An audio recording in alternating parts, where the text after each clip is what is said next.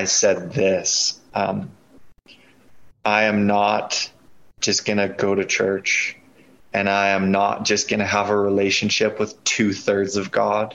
I need to know who you are, Holy Spirit. And I'm sorry. Hello, everyone. Welcome. Thank you for listening. On behalf of Disciple of City, I'm Todd Carlton, and this is the Toddcast. Friends, check us out on Facebook and Instagram, and if you have questions or want to drop me a line, please reach out to us at information@discipleofcity.ca. And also, download the United Hive app, where you can share and read testimonies from all over the world. You can follow me on that app by simply searching my name. I post testimonies when we're on ministry trips and also in everyday interactions. United Hive app is available anywhere you download apps. My guest today originally hails from Saskatchewan and now resides in Sylvan Lake, Alberta. He's done a lot of driving around our vast country. He's also spent many years in ministry working with both Youth for Christ in Central Alberta and My King Ministries, part of which was managing the Timber Coffee Company, where he would have many interactions with the youth. And as my good friend Pastor Brian Charles told me one time, our number one ministry is our family. And he is focusing on that now with a big shift in his ministry life, which we want to chat about today. So please welcome Dan Jensen. What's up? Hey, Todd. So good to see you, man. It's been so long. You too, brother. How's it going? Oh, good, bro. I'm so jealous, though. Didn't get to hang out with you guys, give you a big hug in Saskatoon, my old stomping grounds. Yeah, for Jesus. Yeah, your old stomping grounds. This is wild, eh? Yeah. I watched you guys on the Facebooks and live stream and stuff. Man, it looks so fun, hey? Oh, yeah. It was incredible, bro. It was awesome. It was, like... God moves everywhere, right? And the stuff that we've done together and stuff, just so many more people in such a bigger space. Yeah, it was wild. It was cool too to see how those things run, behind the scenes and all the different working pieces and stuff and tons, eh? Yeah. It's organized chaos. It's amazing. And it was quite chaos at the beginning, as I'm sure you heard, with all the delays for everybody. And oh man, yeah. All that to say, I love you, and I wish I could have hugged you in person. Yeah, well, we'll have to get together soon, bro. Love you, man. Yeah, I heard you and your whole fam are coming out to Sylvan Lake, Alberta, to come hang out with me. I would like that. Yeah. How about August? One day. Yeah, let's do it. I got an Airbnb in the basement, Todd. Do you really? Yep. We've been in this house for 5 years, and we've always had rental income. So it's a full walkout, full kitchen, 2 bedrooms, shared laundry, and we're Airbnb-ing it this summer. Which is a wild adventure, but yeah, it's been good so far. Wow, that's pretty cool, man. Are you booked up for the whole summer? We got a few open dates in August. Other than that, it's pretty full. Like open dates like a couple days or like a week block? Oh, we could make a week, man. Yeah, because, dude, I'm not coming to Sylvan Lake for 2 days. You know what I mean? Totally. Oh, that'd be rad. Yeah. So, bro, we were talking also in the green room, as we do, because that's what we do, right? We like to have a little pre-pod chat in the green room. And you know how we talk about how, Jesus became real to people and stuff. And so obviously want to hear that, but then really want to just chat about, too, a lot about where you're at today. Because as we were talking in the green room, and it's such real life and just, really important to share all that. But, dude, you shared your testimony with me here when you were in Ontario. So just share your testimony with how this all began for you, man, again. Yeah, thanks. I remember chatting with you at Adam's place there. And like you do, Todd, you're so good and you just show such genuine interest in people's stories. And it's such a gift. And I've been listening to your podcast a bunch lately. And just your intentionality, you create such a beautiful space for people to share stories. And actually, I was listening to a couple today in prep for this. And I was just like struck by the power of everyone's story. Yeah. Everyone has a story with Jesus, and each one just like moved me, man. So all that to say, it's such an honor to reflect on my own journey and then to share it with you. And thank you for creating such beautiful spaces for people to do that. So yeah, thanks, man. I applaud you and your genuineness to just dig in and host that.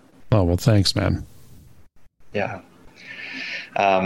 Without further ado, thanks for the intro. Yeah, grew up in Saskatchewan, the land of the living skies. Born and raised there in a Christian family, actually. My dad grew up in New Brunswick in a good Lutheran household with a bunch of sisters and a mom. His father actually passed away when he was quite young. My mom also grew up in a Lutheran family in southwest Saskatchewan. So I've got Lutheran roots. Both my grandparents, both sets, have been Lutheran believers their whole lives. And I actually am really, really thankful for that rich heritage of faith. So my parents met, me and my older sister, we were born into that. And we'd moved around Saskatchewan like every 5 or 6 years.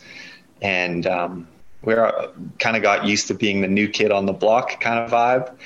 And my parents actually, I give them a ton of credit just because they grew up Lutheran. We didn't just go to the Lutheran church. Like I'm talking small towns, Todd. Like Saskatchewan is known for these like 700 to 1,200 person towns, right? Just sprinkled throughout the whole province outside of Saskatoon and Regina, basically. And so there isn't a lot of options actually in a lot of those towns, right? There's Catholic and United and maybe an MB or maybe a Baptist. And so my parents actually looked for the church that just felt most like normal. Why did you guys move around so much? Like work? Your dad for work? Or? My dad was just a co-op manager. Yeah, retail and fuel and grocery. And my mom was a registered nurse. So she just picked up work wherever. But yeah, just my dad climbing the corporate ladder and yeah, just bigger opportunities. And the bigger the town, more sports or a outdoor pool was a big vibe.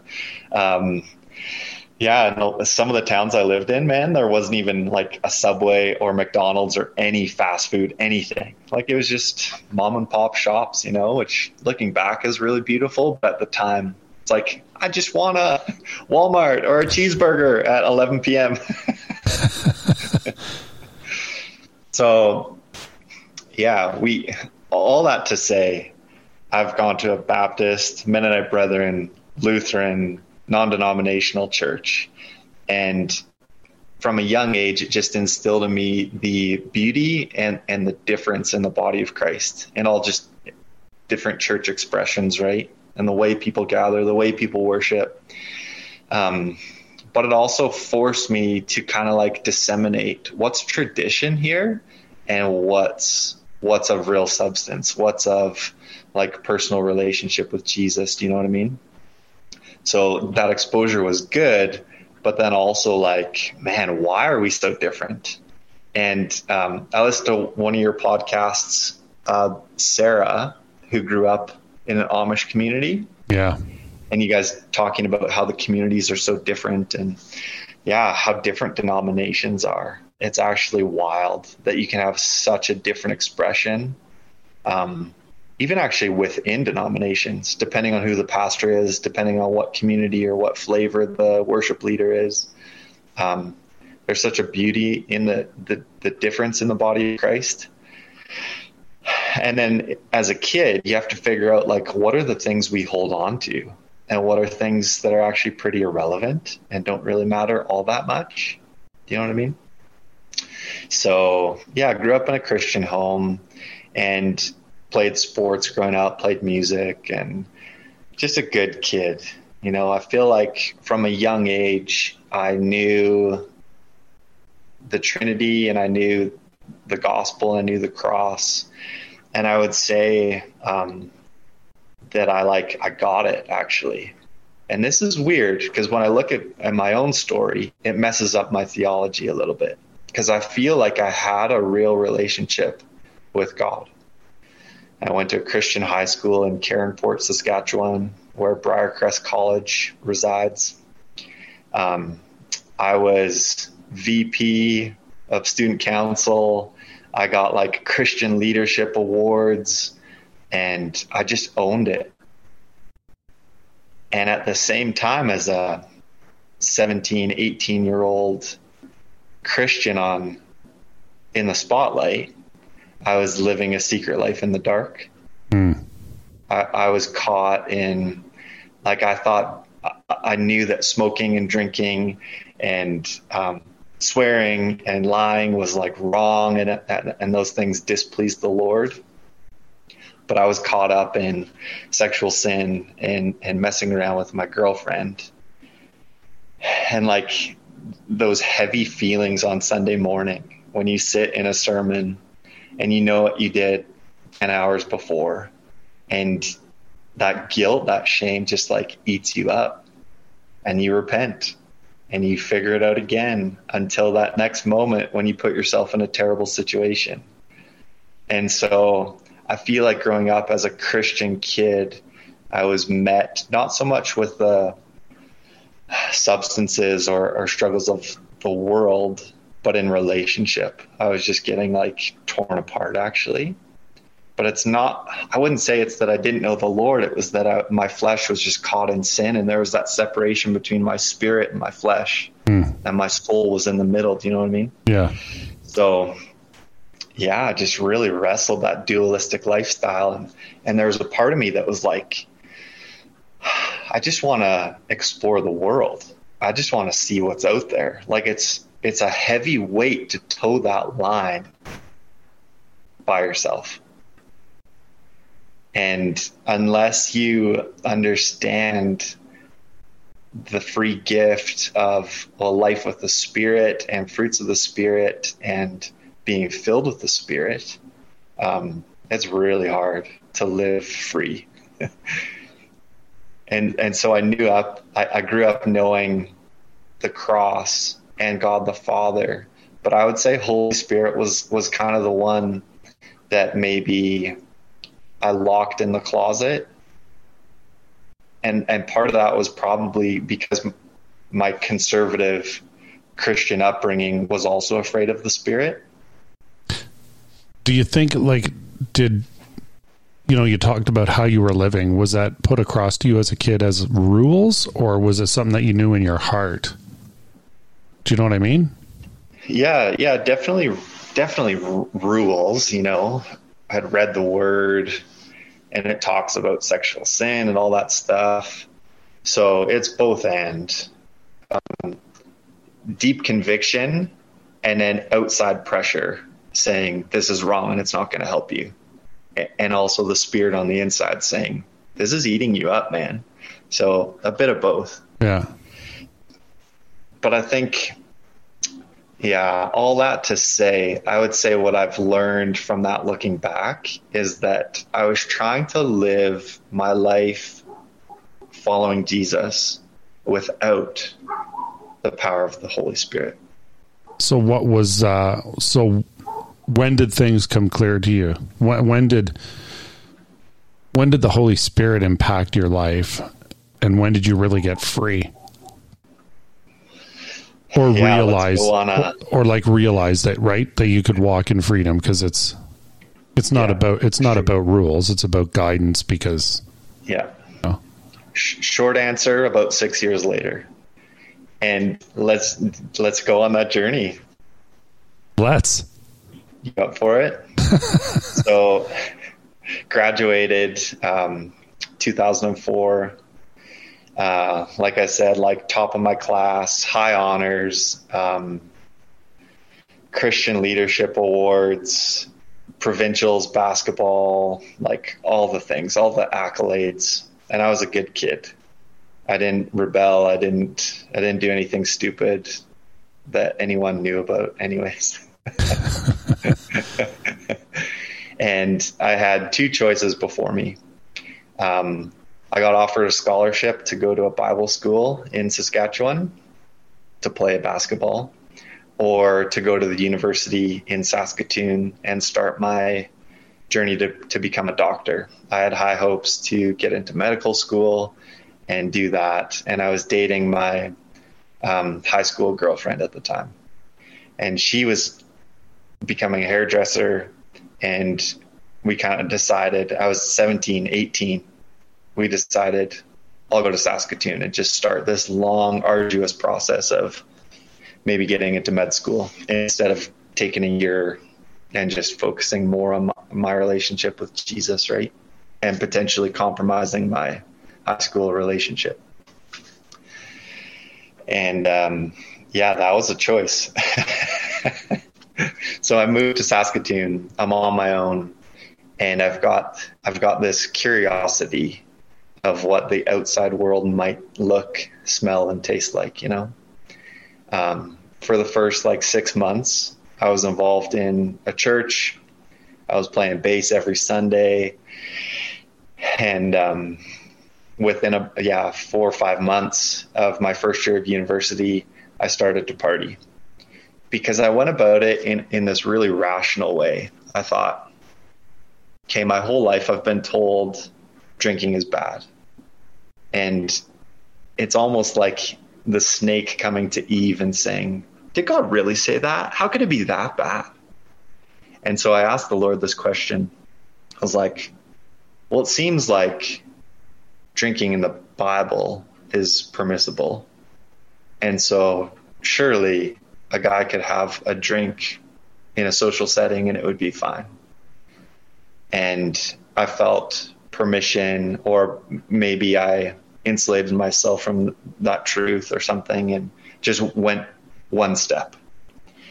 And then it was like, well, if I just got a little bit tipsy, and if I just got a little bit drunk inside of a house, and I'm not, this is what I said, ruining my witness or trashing my witness to the outside world, who cares? I still think that's all right. And then the next step was, well, if I got drunk out in public, how do they know my heart? They can't judge me like that. And then, so there was 4 micro compromises. And then the 5th one, I would say, was the big turning point. Me and my ex, we started to smoke pot in my first year of university. I remember it was a Halloween party, and it went around once, and I said, no, I'm not going there. And it came around the second time, and I took a drag. And those little compromises led to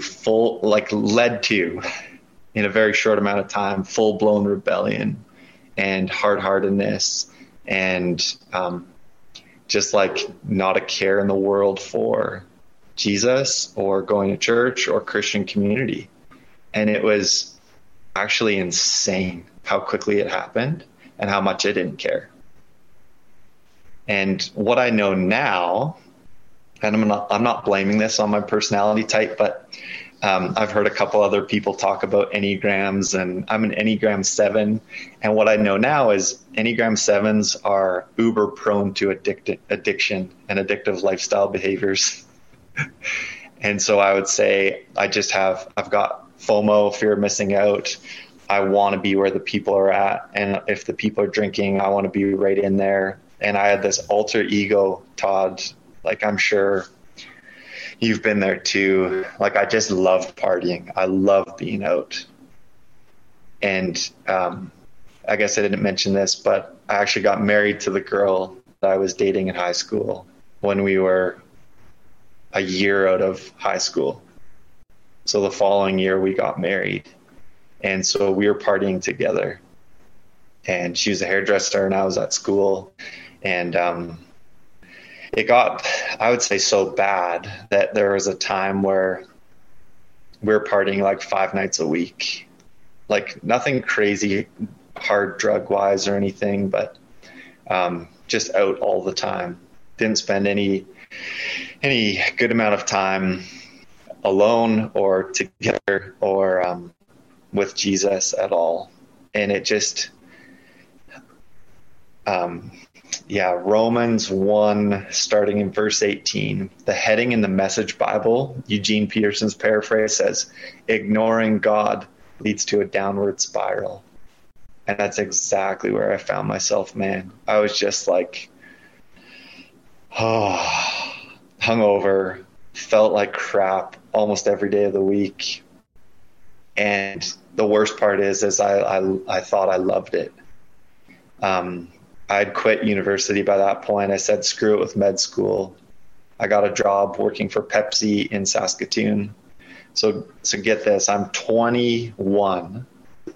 They paid for me to get my class 1 license, and I'm making like $30 an hour back in 2006, working 4 days a week. And we were in the housing market in Saskatoon before it exploded. So we had a home, and I had a Harley, and we had a hot tub, and we were just living the life where all of our other friends were still working at like Subway and coffee shops, you know? And yeah. Well, just sorry, I'm kind of jumping back. What was it? 7 gram? I never heard that before. Where you said prone to like addiction. Enneagram 7. Enneagram 7? Yeah, it's like a personality test. There's 9 different personality types. And I think Adam's an Enneagram 7 as well. It's just like a big people person, and you always want to be where the action is. Yeah. And I had no idea that there was like an addictive yeah. Oh, okay. Well, okay. Now I get you. I guess I was an Enneagram 7. Back to the Enneagram. All of them, all 7 of them at once. Anyway. Yeah. And so what they paid for you, your class 1 or whatever, what is that for a tractor trailer? Yes. Yeah. Okay.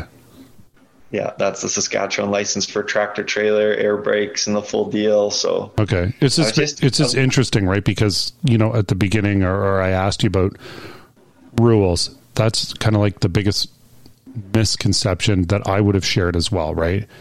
Oh, if you're a Christian, you have to follow these rules, but it's not really rules. It's like fatherly guidance. Hey, like you can do this stuff, but this is what can happen.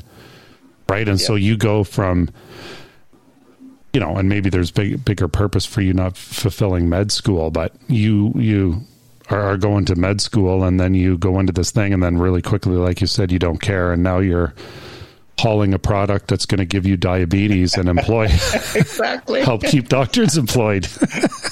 Yeah. Right. And I wrecked my back, man. That was a lot of weight every day. No doubt. But yeah. So anyways, yeah, sorry about it. So you're living the dream. You got the house before things explode. You've got money that back in the day, you're making that's some good money. You're making 4 days a week. Yeah. And so what do you start feeling now? Well, then, or do you still party for a while? My relationship with my parents is like, it's not severed, but it's definitely on the rocks, right? So they're watching their son, who is always so warm and so friendly and so open with them. Just totally, I moved 2.5 hours away, so I'm not home nearly as much, and I'm not talking nearly as much, and I'm just breaking their heart, and don't care.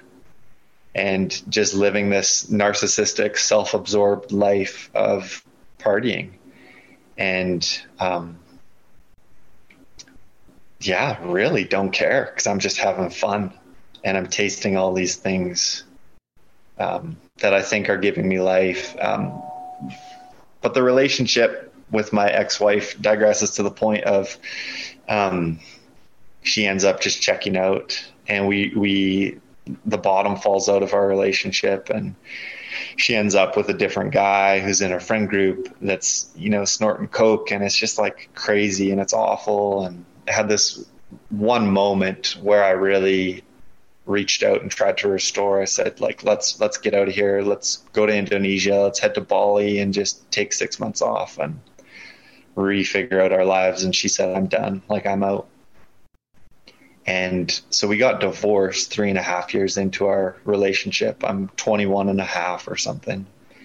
And it was the weirdest place that I've ever been in, obviously, or ever thought I would be in, especially from where I was as like top of my class in a Christian school not that long before, like, how did my life get here? So I've got these like flash images of like, who am I? And guess who won in all of that? The party animal, actually. So the divorce was finalized. For another 6 months, man, I went rogue. Like, I'm just like doing all the things I couldn't do when I was married. And that's when I hit rock bottom, and I'm still loving it. I'm in a pit of filth, and I'm as happy as a pig.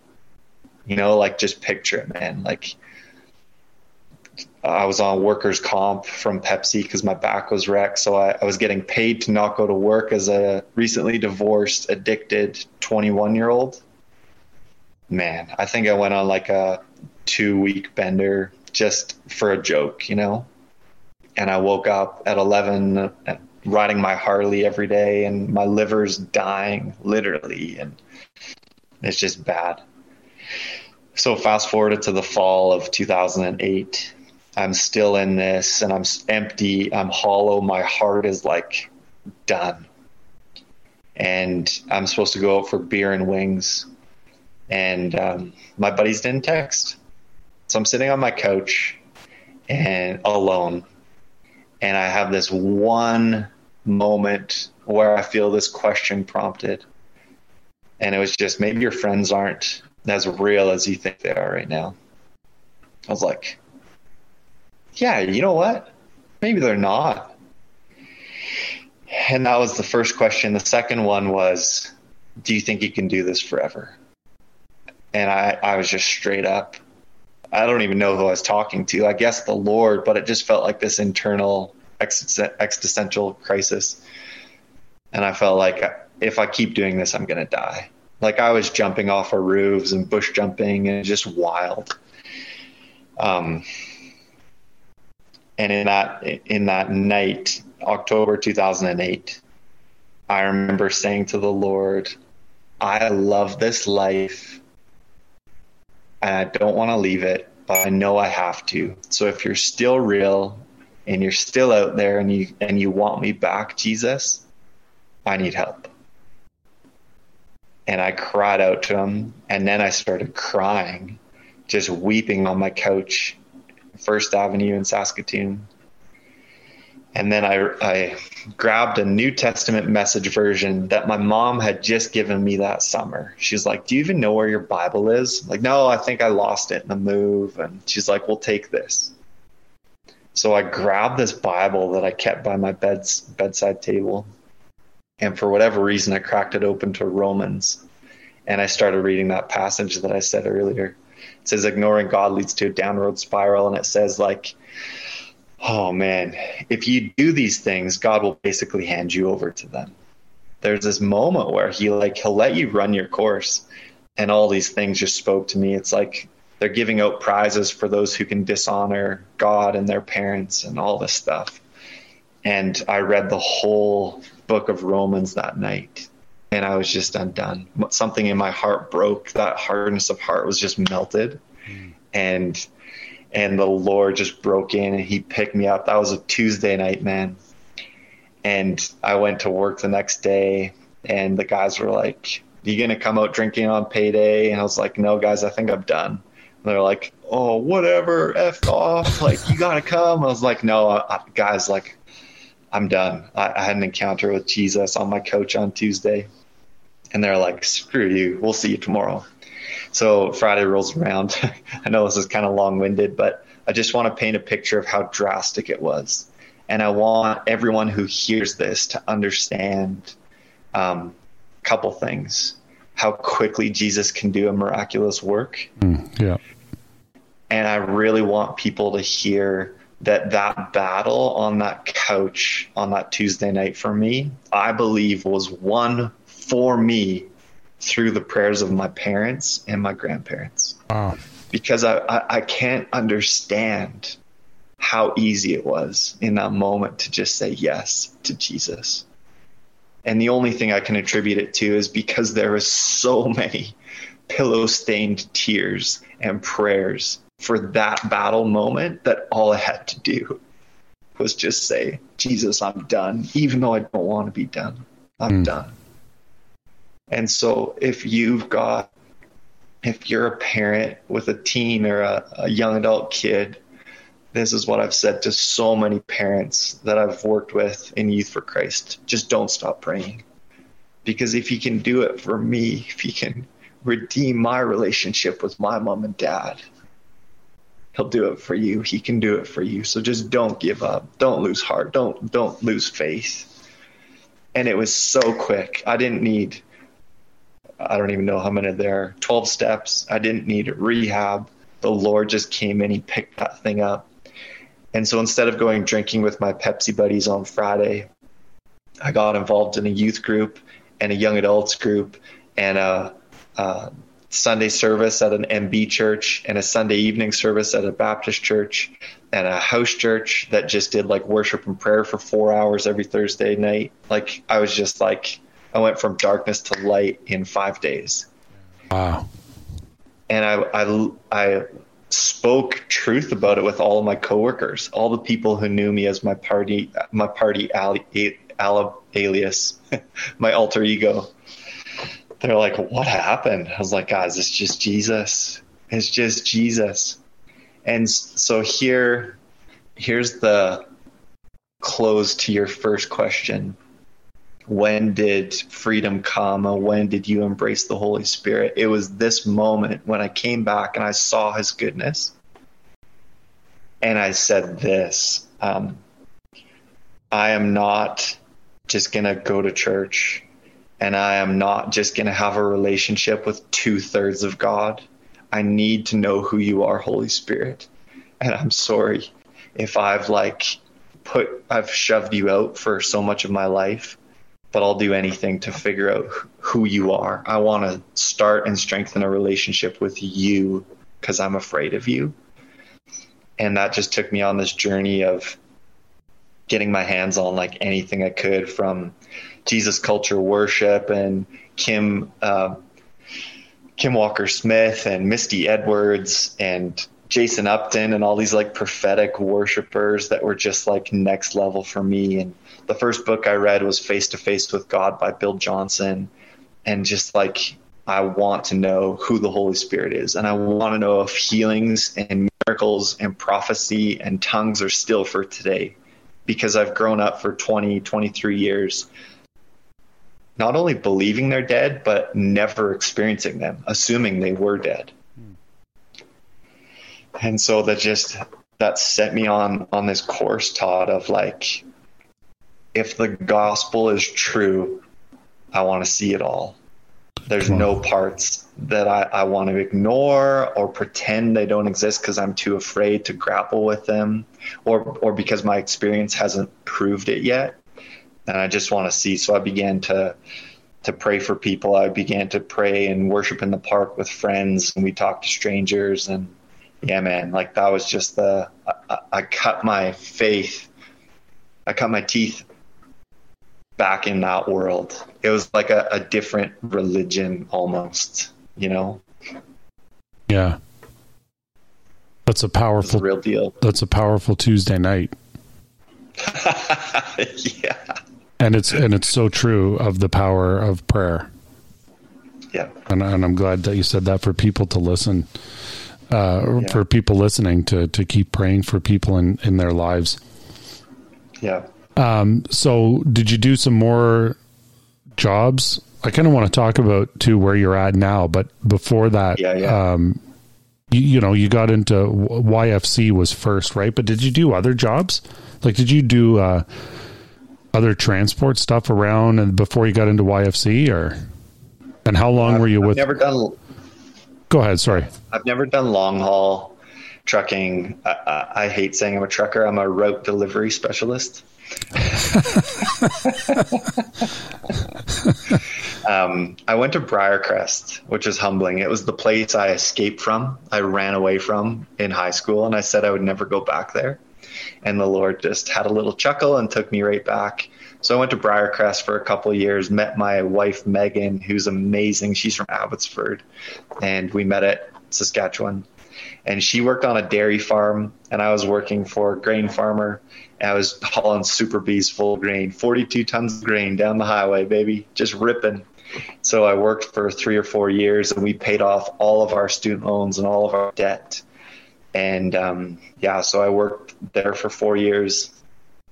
And then we moved to Alberta. We had a traveling worship band, actually, called Captive and Free. And all of us we wanted to get out of Saskatchewan. So we ended up moving to Sylvan Lake together, January 1st, 2015. We had never been to this town before. We knew one person, and she was the lady who rented out her townhouse to us. And we moved here, and we did a couple tours to like Vancouver Island. That's actually how I met Francisco way back in 2014. That's before you were with YFC? Yeah, man. When we were just a traveling worship band. Cool. And then we started a popsicle company, and that like handmade popsicles. We called it Ice Lolly, so like fresh fruit, and it was all cool. And that actually sparked something entrepreneurial in me that I didn't know was there. And it was so fun and so challenging. And it has a point. That's why I mention it. But then I did that, and then I hauled sod, like a Super B full of sod, down to Calgary for a bit, and just really like directionless. Because my goal, me and Meg, when we got married back in Sask, we're like, God, we don't feel like we're career people. We don't feel like we just want to live the normal life. Like, we want to be obedient to you. We want to give you our yes, whatever it is. That's why the band. That's why the popsicles. I toured with my buddy's band for a little bit, just on the West Coast, and we were just directionless. And we're broke, jobless, and we had just found out we were pregnant with our first kid. And me and my wife had this moment, Todd, where we're like weeping. We're like, God, help.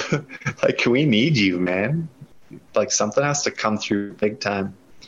And like he does, within a matter of weeks, I started working for an indoor skate park. I started the process to get hired on with Youth for Christ. And that all led to starting Timber Coffee, which you mentioned, which was birthed out of this entrepreneurial spirit that I had just discovered through our popsicle company. And so the whole thing was just this momentum and trajectory. And my buddy Colton came into the skate park. So I started with Youth for Christ pretty much January 2016. And I did that for 5 years. And there's so many stories in there. We had such favor with town, both through Timber as a business and the principals and town officials. And it was so good. We saw salvations and baptisms and healings and crazy kid chaos at the skate park. And it was so fun. I met Shepsky through YFC events, and we hit it off in Hamilton back in 2017. And just love YFC so much. I love the people, love the organization. I love the freedom of Playbook to even do something as crazy as like a coffee shop as a ministry space, man, I learned and was taught and was stretched so much in that 5-year season. I'm so grateful. Awesome. So now, so you guys, we were together at a couple of Every Disciple Sent events more recently, and now there's a little bit of shift going on in your life. So what, now you have 3 kids, right? 3 kids. 3 little kids. So that's busy. Yeah. And so what's going on in a shift in your ministry life right now? Yeah. Like you were saying in the green room about how difficult it is traveling a lot in ministry when you got little kids and you're leaving your bride behind with them. And I can relate to that too, although I obviously didn't travel as much as you, but just going, and she being the one that prayed for me is left back at home with the kids. So yeah, man. After YFC, me and my buddy Colton, we jumped out of that boat into this little dinghy called My King Ministries, which was this license to just run the house churches that we were a part of and really focus on empowering people to share the gospel and just be everyday disciples. That was our heart. So hooking up with Disciple City and EDS, Every Disciple Sent, was just a no-brainer. And I remember sitting with Colton, and he was my compadre. We did everything together and just chatting. I was like, man, I never want to leave this. Like, this is it. This is my life. This is what I love to do. There's so many opportunities. And like you just said, I don't think, my wife wouldn't say the same thing, just because her world was so different than mine. And even though she supported me in all these ministry things, it was just really tough. You know, being a stay-at-home parent is wild and crazy and isolating. And so we kind of felt these rumblings of like, man, maybe we just need like a sabbatical or something to refocus and retool and even reconnect. Me and Meg, I'm talking. And so we're kind of wrestling through the sabbatical question, and we'd been in ministry for 7 years. So even like biblically, you know, it's a 7-year cycle of working hard, but then resting. So we felt invited maybe to look at Sabbath. And just in January of 2023, that was granted to us. And after 30 days, for whatever reason, me and Meg both knew it was time to resign from My King Ministries, which had only been 2 years. And it was like, it was so exciting and real for me. That was honestly a really hard season to like give it up or disappoint the Lord or something. So in that time, me and Meg were really connected, and we came up with 2 non-negotiables. We want to do ministry more together, and we want to run with like healthy family, whatever that looks like. We want to find that tribe to just go with. And in a very humbling set of events, the Lord brought me back to trucking. So I hadn't trucked for 7 years, and I literally thought of letting my license just expire because I'm full-time ministry. I'm never going back. And here I am. So for the last 4 and a bit months, I've been driving a semi again, a transport truck, from central Alberta up to Edmonton or down to Calgary and unloading. And man, the first 2 days, Todd, in March, I just cried. I cried for 8 hours straight in the semi. I felt like I had let down God. I felt like I had disappointed him. I felt like I had let my ministry chance go out the window. And then I felt like he just stopped me. He stopped my babbling and my weeping. And he just said, "This isn't a mistake, Dan." He said, "This season that I'm bringing you to is rest, it's recovery, and it's a refocusing for what I have next. And why are you trying to shirk it when I'm inviting you to spend 10 hours every day with me, with my presence?" And I just wept. Yeah. I lost it.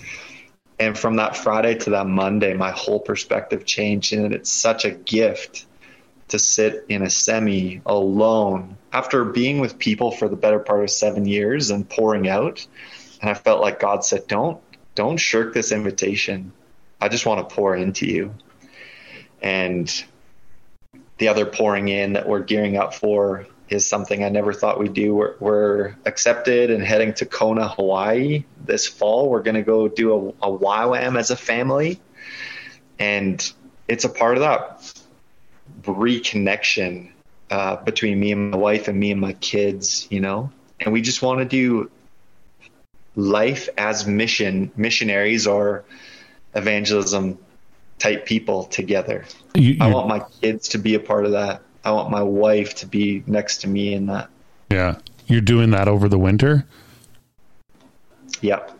Well, that'll be tough, eh, in Kona?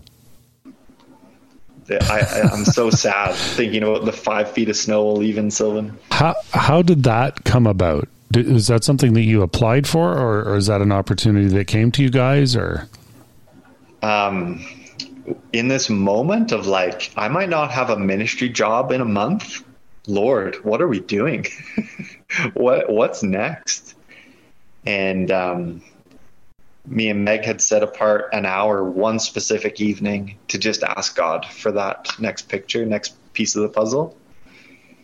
And instantly I heard that voice, that passage in Isaiah that says, "Here I am, Lord, send me." And I was like, okay, that was wild. So I just journaled it down. And we had asked about 10 people to help pray and discern with us. And this good friend of ours messaged a voice message the next morning. She said, as soon as I prayed for you guys on what's next, I heard this verse from Isaiah. It says, Isaiah responds to the Lord, and he says, "Here I am, Lord, send me." We're like, what the heck? So we looked at YWAM and we checked it out. And at the very bottom of the thing, it says, "Send me." And so I don't know, just 3 confirmations that, yeah, we applied for it and feel like we're just going to get poured into. And there's a DTS that's family based. So our kids are fully a part of it as well. So that's really cool. That's really cool. So dude, let's so this is all good, right? Because you transitioned, you're doing something like you transitioned out of ministry back into a job that you had done before, and then boom, you're going to Kona, Hawaii.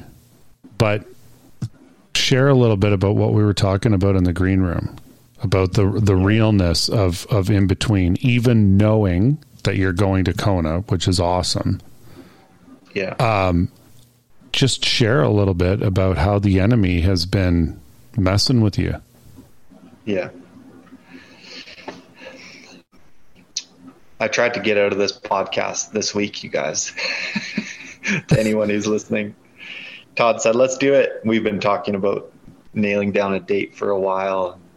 I literally just said, Todd, I'm actually just not in a good place, man. Like, can we just do this when I get back? And I'm feeling good again after Hawaii. And Todd just discerned that sentiment very well, and he just said, no, man, let's do it. So here's the realness. This is probably the weirdest situation I've been in since I've come back to Jesus 14 years ago. Something like that.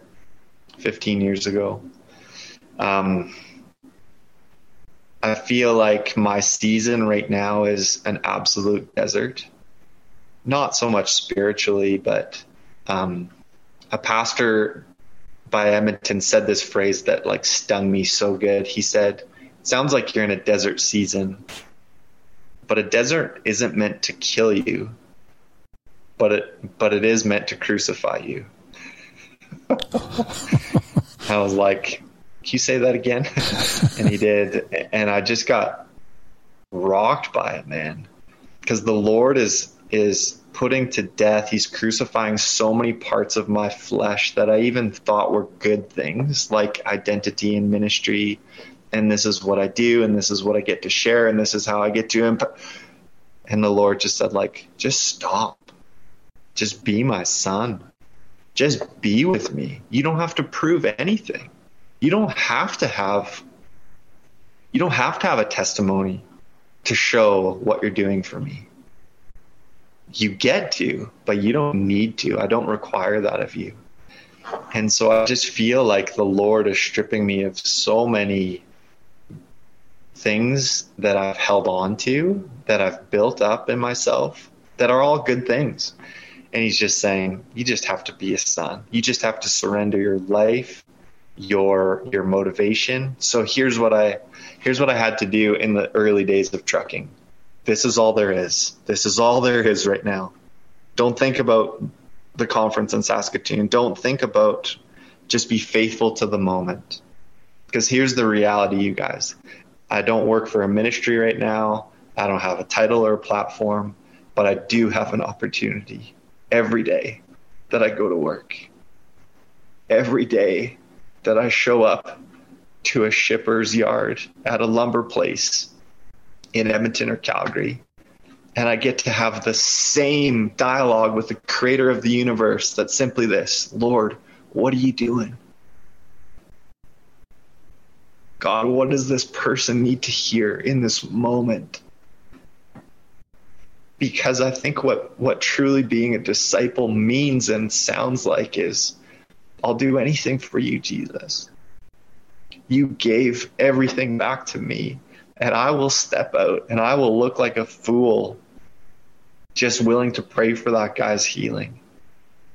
And honestly, man, there's been like some cool testimonies in the trucking job, especially in the early days. And now I'm just kind of discouraged that I feel like there isn't as many opportunities, or people aren't as receptive to prayer, or I see they're limping, but they won't let me pray for them. Or I tried to pray for that guy, and he literally said this to me last Friday. He's got fluid on his kneecap. And I said, can I pray for you? And he goes, don't you know you're supposed to pray in secret? You're not supposed to tell people you're praying for them. And I said, don't you know that Jesus laid hands on people and just told the pain to go? So, man, it's just that I'm in the throes of getting up every day. And there's a guy in Red Deer. He's a missionary guy, but he's so humble and he's so down to earth. Him and his wife pray this and say this every day: God, in a city of 100,000 people, we know that you are hot pursuing 100 of them. For sure. It's an arbitrary number, but they said, we trust you that you're going to lead us to one of those people today. Give us eyes to see who they are, and give us the obedience to say or to do whatever you're asking us to do to those 100 people that are so close to that moment of salvation and repentance. And so I try, for better, for worse. You know, I feel like that's my yes to the Lord in this season of desert and tiredness and discouragement at times, just to say, God, I know you're pursuing people all around me today. Show me who they are, and give me the boldness and the energy or perseverance to just give you my yes and encourage them today. And sometimes he might just want to show us stuff, bro? Right? So, like, I'm really glad that you shared that, because that's real, right? Whether it's somebody who is in ministry and then now is not for whatever reason, like yourself, or somebody that goes to a stadium event like Come Together in Sask or whatever, or a smaller thing somewhere, and it just has a radical experience, crazy experience, fired up, and then 8, 9, 10 days later, they're just living life and can get depressed. And that's exactly what the enemy wants to see. But not only is there opportunities, but he might just want to show us stuff. But even that guy that he said, oh, you're supposed to pray in secret, and you said, well, don't you know? How did he respond to that when you said that don't you know that Jesus laid hands? He just shirked it off and complained about other things. So it was a quick, like, hey, I just bless you in the name of Jesus. Pain, get lost. And he didn't even hear it. But you know what? Just like that intercessory prayer doesn't matter. It changes stuff that's in that vicinity. And you know what, man? You never know, right? What can happen?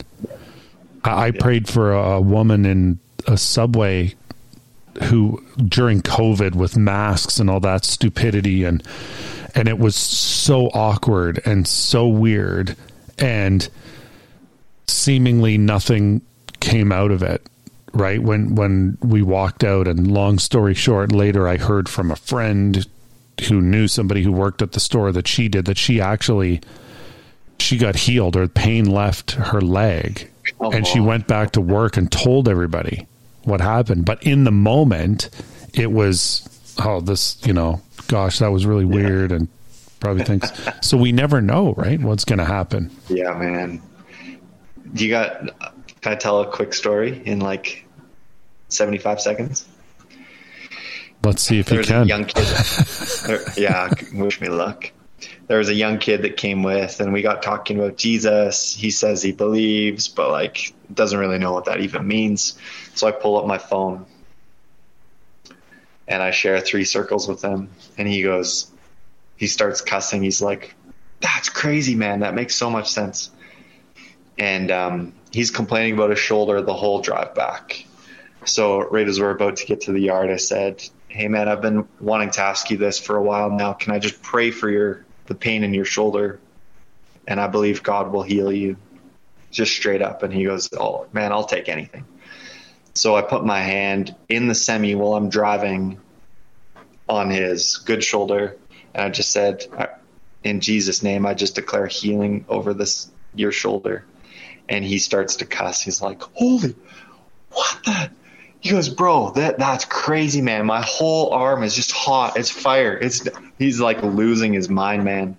And so I gave him that Message version Bible that I was telling you about, that I had just took to the truck that week. And he's been so fired up about Jesus, and I'm sending him podcasts and stuff and sermon series. But yeah, God has been so gracious, and I've seen incredible things, and people have been warm at times. So yeah, even in the desert, man, there's still fire. Yeah, absolutely. And we just got to keep remembering that too, right? Like there's not heaps of animals walking through the desert. Yeah. But the ones that you might come across, can teach you something or need something. Yeah. Yeah. It's a good season, man. It's a good season. It sucks, but I wouldn't trade it for anything else right now. Yeah. And bro, I just want to encourage you, because when you're in ministry doing stuff like you guys were doing at the coffee shop, or you were doing little EDSs, or when you have an event, the people that come to it want to go, right? But the people that you're encountering in your everyday, in your work, or whoever's listening, wherever we all work, they're not going to these things, right? Because they don't want to go. So somebody has to go to them and plant seeds or have encounters, even if they seemingly go nowhere, so that one day the Lord will touch them, and then they will go to one of those things to have a deeper learning experience or encounter or whatever. Yeah. Praise God. Yeah. So you're on a mission. I'm on mission. You're on mission. And I feel like you kind of mentioned it briefly earlier. I'm listening to a couple podcasts. Besides, should only be listening to one.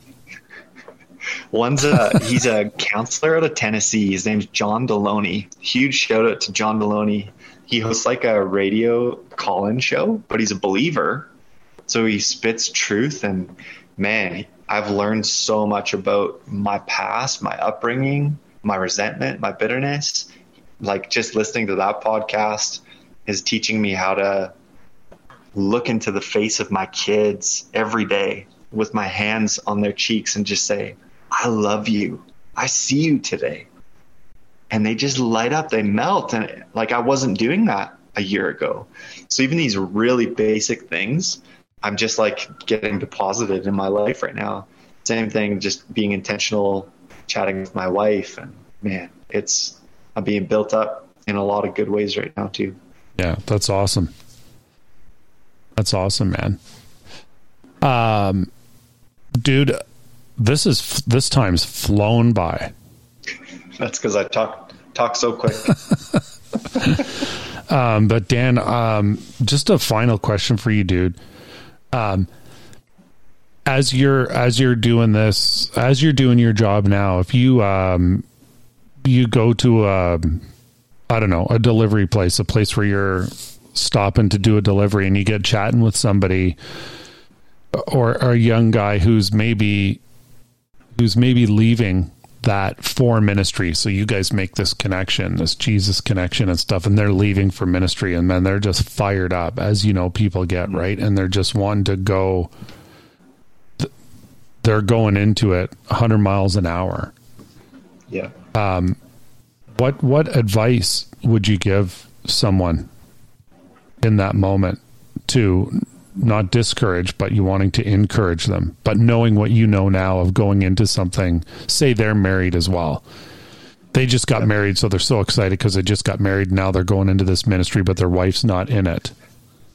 Yeah. It's like, how do you tell somebody the honest truth without coming across as a cynic, pessimist? Yeah. I feel like I just had this revelation with a buddy. Our families were camping a couple of weekends ago.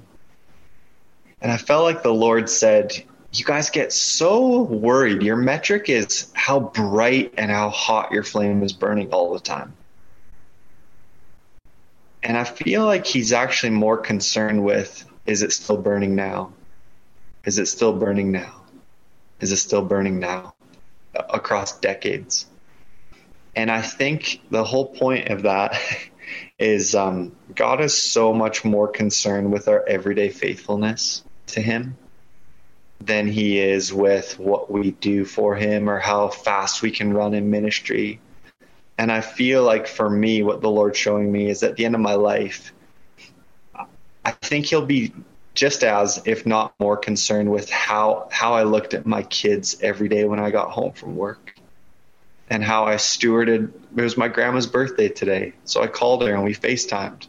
And I feel like God is so concerned with that relationship as much as the EDS school, as much as, a big conference or listening to this speaker or having that impartation and all these things. So I think if I was giving a young guy advice, I think I would say, just be faithful to every day that you get. It doesn't matter what ministry you're part of or even who you're running with.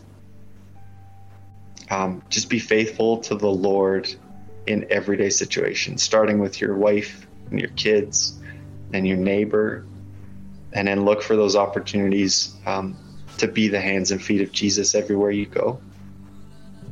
Because I think the Lord's more concerned with our faithfulness than our productivity. And I would also say this: house church and authentic, real community has been like 100% essential for me and Meg. Like, I would say our life in Sylvan Lake has flourished because we've had strong community and fellowship. So get involved in a good group of people that you can have a blast with and pray with and be poured into from. That rich, authentic Christian community is paramount for relationship. So find good people and be faithful to the Lord and fan into flame that spark that you've had for a long time, Amen. It's awesome, bro.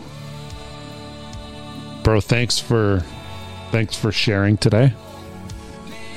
Thanks for letting me bend your arm to come on and share something real. Appreciate it, brother. Thank you, man. What an honor. Talk to you soon, brother. See ya.